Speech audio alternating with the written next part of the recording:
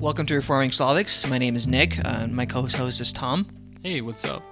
Today we're talking about God dragging you, kicking and screaming into heaven, or as people affectionately refer to the part of TULIP that is called irresistible grace. Yeah, but is that even the right way of describing it? So, some background info in regards to the actual acronym TULIP. It was not, in fact, created by the perpetuators of Reformed theology. It was created by the Arminians who opposed Reformed theology. And so they created an acronym to have a basis point to go off of in refuting arguments that come from the Reformed position. And so TULIP, right, total depravity, and so forth, when we jump to irresistible grace, those were coined by people who were opposed to the theology they were trying to define. But as it tends to happen a lot of times in the Christian community, the things that are meant as insults are a lot of times taken and turned into points of like joy or points of pride, like we are actually this. And that's what the Reformed community did. And so to better define irresistible grace, we would probably change it to effectual grace. Yeah, because irresistible grace doesn't mean it doesn't mean that everybody doesn't resist the grace of God. Yeah, because there are people in hell, it is in fact evident that God's grace can be resisted by the evidence that people do end up in hell without His grace. Because His grace is the thing that provides saving faith in order to redeem and save us. So what would be a better definition? Effectual grace is grace that's actually effective for everyone who has been regenerated. And the Reformed position would state that in order for God's grace to be effectual, to be enticing, to be irresistible, you have to have a change in your nature. The Reformed position is that there must be a regeneration of your heart prior to you wanting God or desiring God or pursuing God.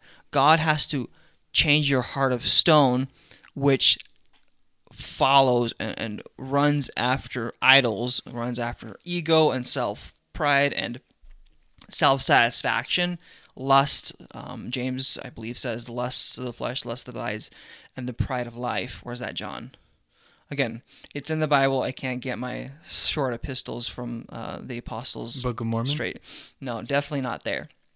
But essentially, in order for you to drop all those and look upon Christ as someone who is most worthy of your life, there has to be a radical change in your heart, which we call regeneration. And after that, He becomes irresistible. Mm-hmm. And the issue that a majority of, and I think this is a big contention point in the Slavic community, is that how dare God pull me into heaven against my will? Right? Yeah, because it would say, then it's not a real choice. It's not loving that God forces you to do something, because love is never coercive. It's never, it never forces, you can't force your love on someone. Because otherwise it would be like a shotgun wedding, some would say. What would you say to that? Yeah, let's discuss this. So, one, it seems that God cannot be loving and good if He forces you to pursue Him. That's the main, I guess, the main hierarchy of God's nature that people in the Slavic community would hold. Like, God is at His highest is love, and love cannot coerce anyone to pursue you, because it is perverted and is no longer pure love. It is no longer God's love.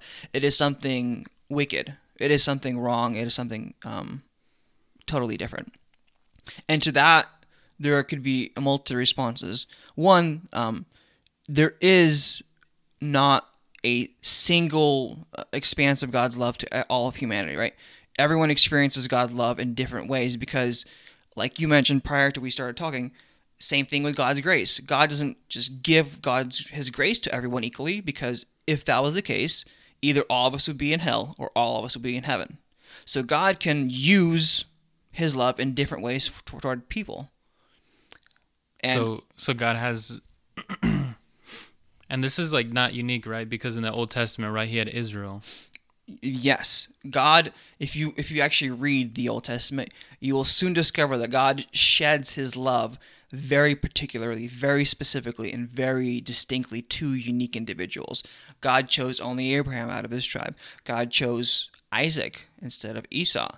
God chose no, not sorry, my bad. Instead of Isaac was Hagar's son Ishmael. He didn't choose him. He chose Isaac. He didn't choose Jacob. I mean, he chose Jacob, not Esau, right? And Romans 9 is clear upon that.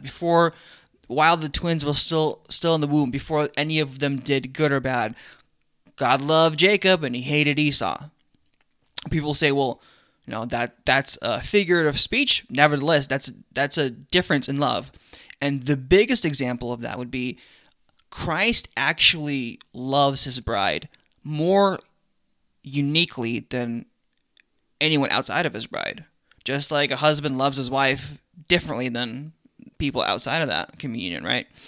And so God has deviations or differences in the way He presents His love and shows His love. Yeah, because if you say God can't show His love, like if He has to show His love equally between each person, then you're actually limiting like what you see humans can show love to, one another differently.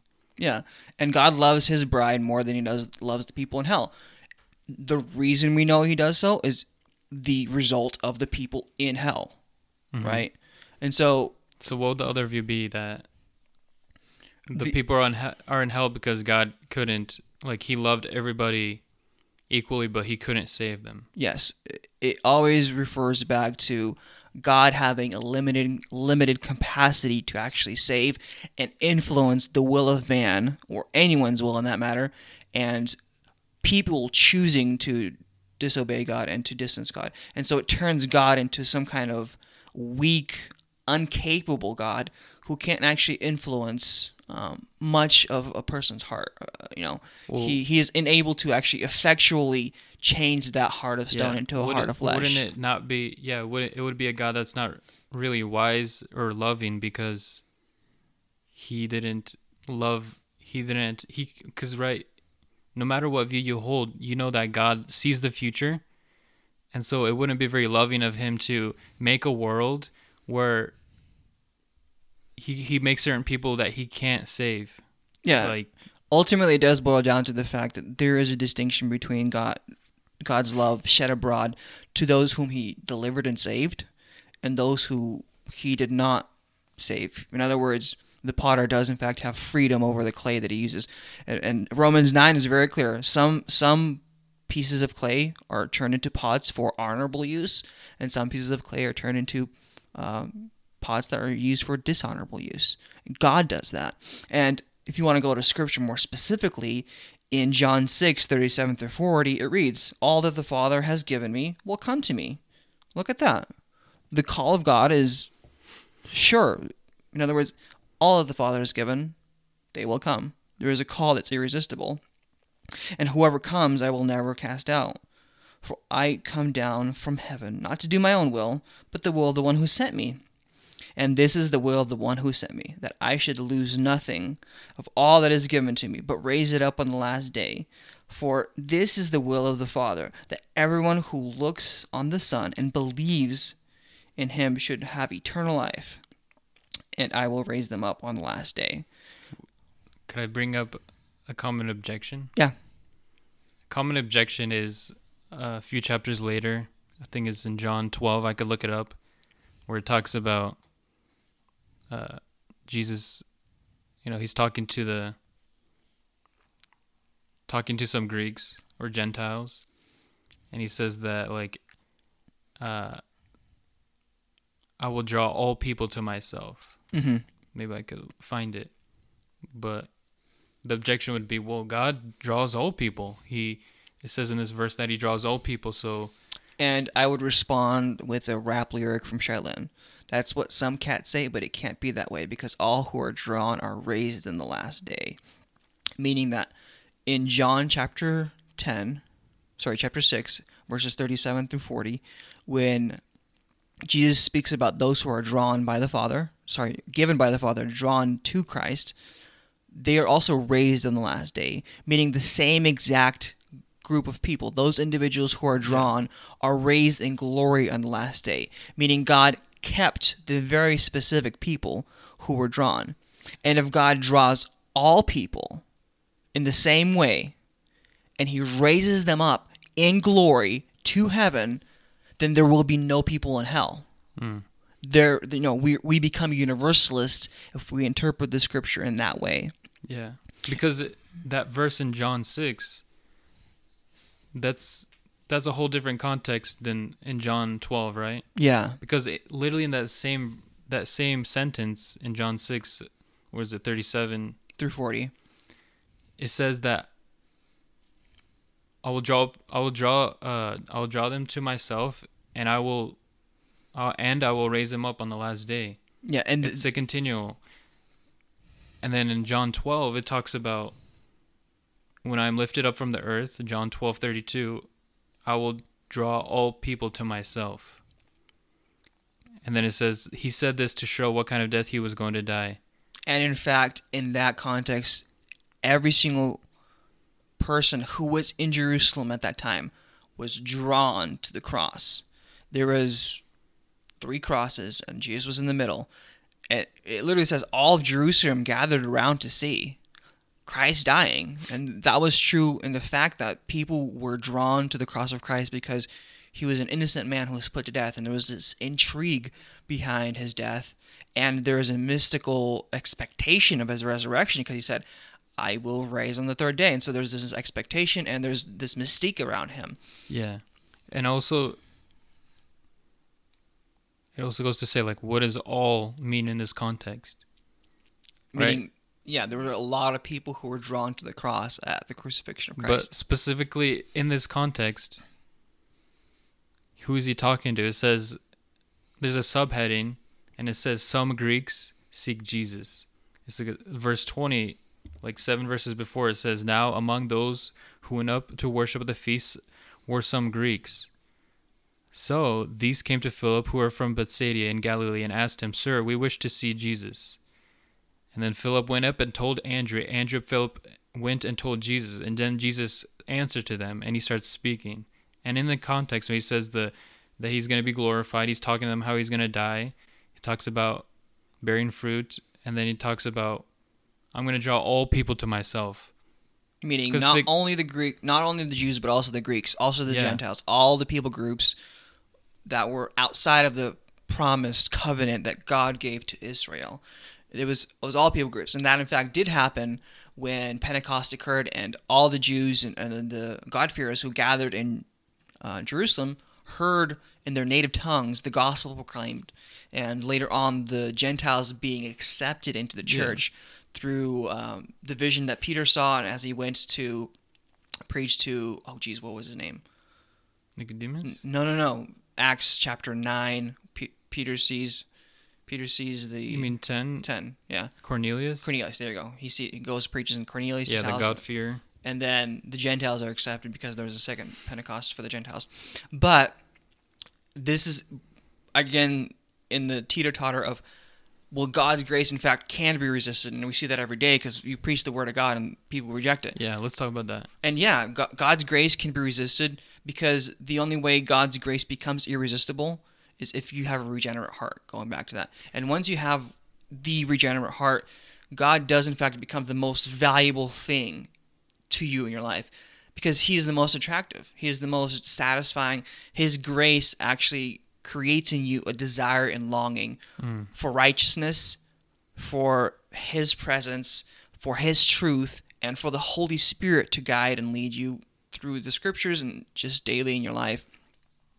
And specifically in Romans chapter 8, the verses that were before chapter 9, it talks about the golden chain of redemption, and it talks about the effectual call that is essentially describing the process by which salvation works. And it goes like this: for all who he predestined, he also called. Those who he called, he also justified. And those who he justified, he also glorified. That's chapter 8 of Romans, verse 3. And essentially, it's saying that those who are drawn to God are those who are elected. And God the Father elects, he changes your heart, and then you are in fact regenerated. And so you're driven and you're longing for God. People would say, well, it still seems that God doesn't ask for my permission to be saved, and that's bad, right? They categorically view as God not asking for your permission and invading your will as malevolent, as not good. Benevolent is good, malevolent is evil. Mm-hmm. And so they view it as a break in trust and a break in his love. And I think those people don't have proper categories in the way they think. For example, police officers, against the will of the criminal, arrest the criminal for acts of deviance or corruption or breaking the law. That's a good act, even though it invades the will of that criminal. I was talking to you about my 3-year-old. I have to invade his will every single day, almost every single hour, because if I don't invade his will and correct his behavior, he's either going to kill himself, maim himself, hurt himself in some way, or do something that hurts someone else. Yeah, and then you could get put on you're a bad parent if you don't invade. Yeah, you could put Child Protective Services can come and take your child because you weren't enforcing your will on him. Yeah, and so I don't think those people have a proper view of what God actually does. He doesn't drag you kicking and screaming into heaven. He changes your heart, and he makes you see the beauty, like taste and see. The Lord says, taste and see that I am good. And you can't taste and see because you're blind, you're deaf, and you're dead. Yeah. And until God raises you from the dead, you can't see God. You can't experience God. You can't believe in his word. So everybody in heaven won't be kicking and screaming to heaven. They will come running to him like rejoicing. And those in hell will be they will bow their knee to Jesus, but as Paul Washer says, their legs will be broken and they will bow their knees, because they will recognize who Christ really is. He is the ruler, the sovereign creator of the universe, who deserves all glory and praise. Because this goes back to, not everybody, we have the wrong, basic understanding, right away. All of a sudden, a lot of people think that man has something, a little bit of righteousness in him, just a little bit, that just wants to follow after God, that just wants to submit to him. But then Romans 8:7 says that the mind that is set on the flesh is hostile to God. It doesn't want to submit to God's law. Nor can it. Yeah. You can't, those from the flesh cannot please God. And what is something pleasing to God? To repent, isn't it? To turn to him. And once, maybe we could discuss this, that it has to do with when does someone have faith? Does it come before they're regenerated or after? How does someone come and be saved? The order of salvation, not necessarily the order that occurs in the moment of your salvation, but the logical order that has to go in order in the way you're saved, right? You are called, first you're elected, again, going back to the golden chain of redemption. God predestines you, he elects you, and he calls you. Then he actually takes your heart and gives you a new heart, and that heart produces saving faith, at which point you recognize you already have saving faith when you come to repentance.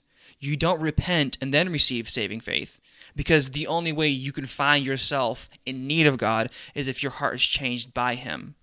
And this fundamentally makes people really upset and enraged, because the highest value a lot of people possess is the will of the person as at most the highest value that you can achieve. The will of man cannot be violated, because that is the most important thing in essentially the Arminian philosophy. The will of man is supreme, and it always runs into the will of God. Yeah. And so when our Arminian friends pray, Lord, save that individual, change his heart, what are you praying for? God can't change that individual's heart. Or it's the will of man always trumps the will of God. Yeah. Because there's just way too many verses that kind of contradict, that go against like the pot and the potter distinction. Like we are a pot and a potter. We talked about uh like a mom or a dad enforcing their will on a child to protect them or to clean them. Like for example, Paul Washer talks about he was a dirty child living up on a farm. He would have so many dirt in every single crevice that he would have to take a bath like every day. But one day he didn't want to. But his mom was like, "What do you think you're doing?" He's like, "I'm going to go to sleep." "No, you're not." And she forced him to go into that bath and to be clean, to be cleansed, because it was the better for him. It's what the older, more experienced parent, wise, knows what to do. How much more wise is God? Like you can't compare a creator and a creature distinction. Like we can't even fathom. Yeah, and so when you put the value, all your value on the will of man, your ability to choose God, you fundamentally take away everything that makes God God. God is the one being in this universe whose will cannot be thwarted. He cannot be, thrown off the trail. He cannot have his plan ruined. He, in fact, creates a sovereign plan in which he decrees things to pass. And those things have to happen in order for him to remain to be God. Like, he is not God if he can't, in fact, make his will known and fulfill his will. Even though there are millions and billions now at this point of human beings who resist God's will, he will not be thwarted. And so you have to recognize, like you said, the value that the potter holds over the pots that he himself created. And he created some for honorable use and some for dishonorable use. And that should make us realize that we cannot resist his will. Right? You like when Paul is going to persecute the church on the way to Damascus, I want to say. No, that's Paul from Damascus. No, the road to Damascus experience. Right? Yeah. Paul's going. He sees a bright light. What does Jesus Christ, the Lord, say to Paul? Paul, why are you persecuting me? It is difficult for you to go against me. And there is no sign of Paul, asking for forgiveness, accepting the Lord, seeking the Lord in any way. At that moment, his heart is radically changed, and Paul's words are, "Lord, Lord, what would you have me do?" That's it. There was no contemplation or seeking after God. God radically changed Paul's heart. He was dead, and now he was resurrected to new life. And after that, Paul had pursued Christ to his very death. And so that is the view that we see. His call is, in fact, irrevocable. His call of grace cannot be resisted once he changes your heart. And that heart change is needed in order for you to recognize who he is. Yeah. So our view is not that like God takes you, like forces you against your will to accept him, but instead that he changes your will. And that you want to accept him. Yeah. You desire him. Because your will is in bondage. You're a slave to sin. That's what Jesus said. And then you become a slave to righteousness. Yeah. And so either your will is in bondage to, I want to keep on rejecting Christ, or we believe that he changes your will so that you want to repent. You hear through the means of the preaching of the word of God, the gospel, it is the power of salvation to save, and faith comes through hearing, and hearing the word of Christ. And when you hear the word, God uses that, or he uses that to cause you to come to him, to change. Yeah, the Holy Spirit, in fact, does make you alive. You are dead in your sins and trespasses. And when you experience regeneration, the new birth, then you recognize your sinfulness. And so the Reformed soteriology, or the theology of salvation, and the Reformed view is that there must be a change of heart before repentance. Mm-hmm. Versus the Arminian view is you repent and then God changes your heart. And we believe that Scripture is crystal clear on the fact that you do not want to, you do not care for God, you hate, you despise Him, you are at war with the Almighty, up until the point where He takes your heart of flesh and takes your heart of stone, gives you a heart of flesh. And it is a joyful experience to pursue God. And again, that's the difficulty with irresistible grace, is because it was coined by the opposing side, they didn't paint it in a great light. But it is true. God's grace is resisted and irresistible up to the point where He changes your heart. Yeah, so when God wants to change you, when He wants to save you, He will. I think, yeah. When does that come into effect of like when we're in our sanctification? Because, right, our salvation had nothing to do with us. In the same way, the sanctification, but at the same time, we still repented. Like God changed our will so we wanted to repent. And in the same way, does God change our desire so we want to keep on pursuing holiness? Yeah, I mean, the Holy Spirit is the critical role player in us desiring God. He Himself is God, and so He creates a longing in us, and yet we still strive. We have to use the means of grace to pray, to seek God, to fast, to obey His word, to resist sin, to flee temptation. All of that is a function of our will being changed, and we actively have to participate in showing fruit of our salvation, right? Jesus says, bear fruit with repentance. Or was that John? That was John. And he's essentially, you have to provide evidence of your changed heart. Yeah, and you're talking about John the Baptist? John the Baptist, when he was baptizing, yeah. There has to be a provision of evidence. James talks about that, right? Faith that works is dead.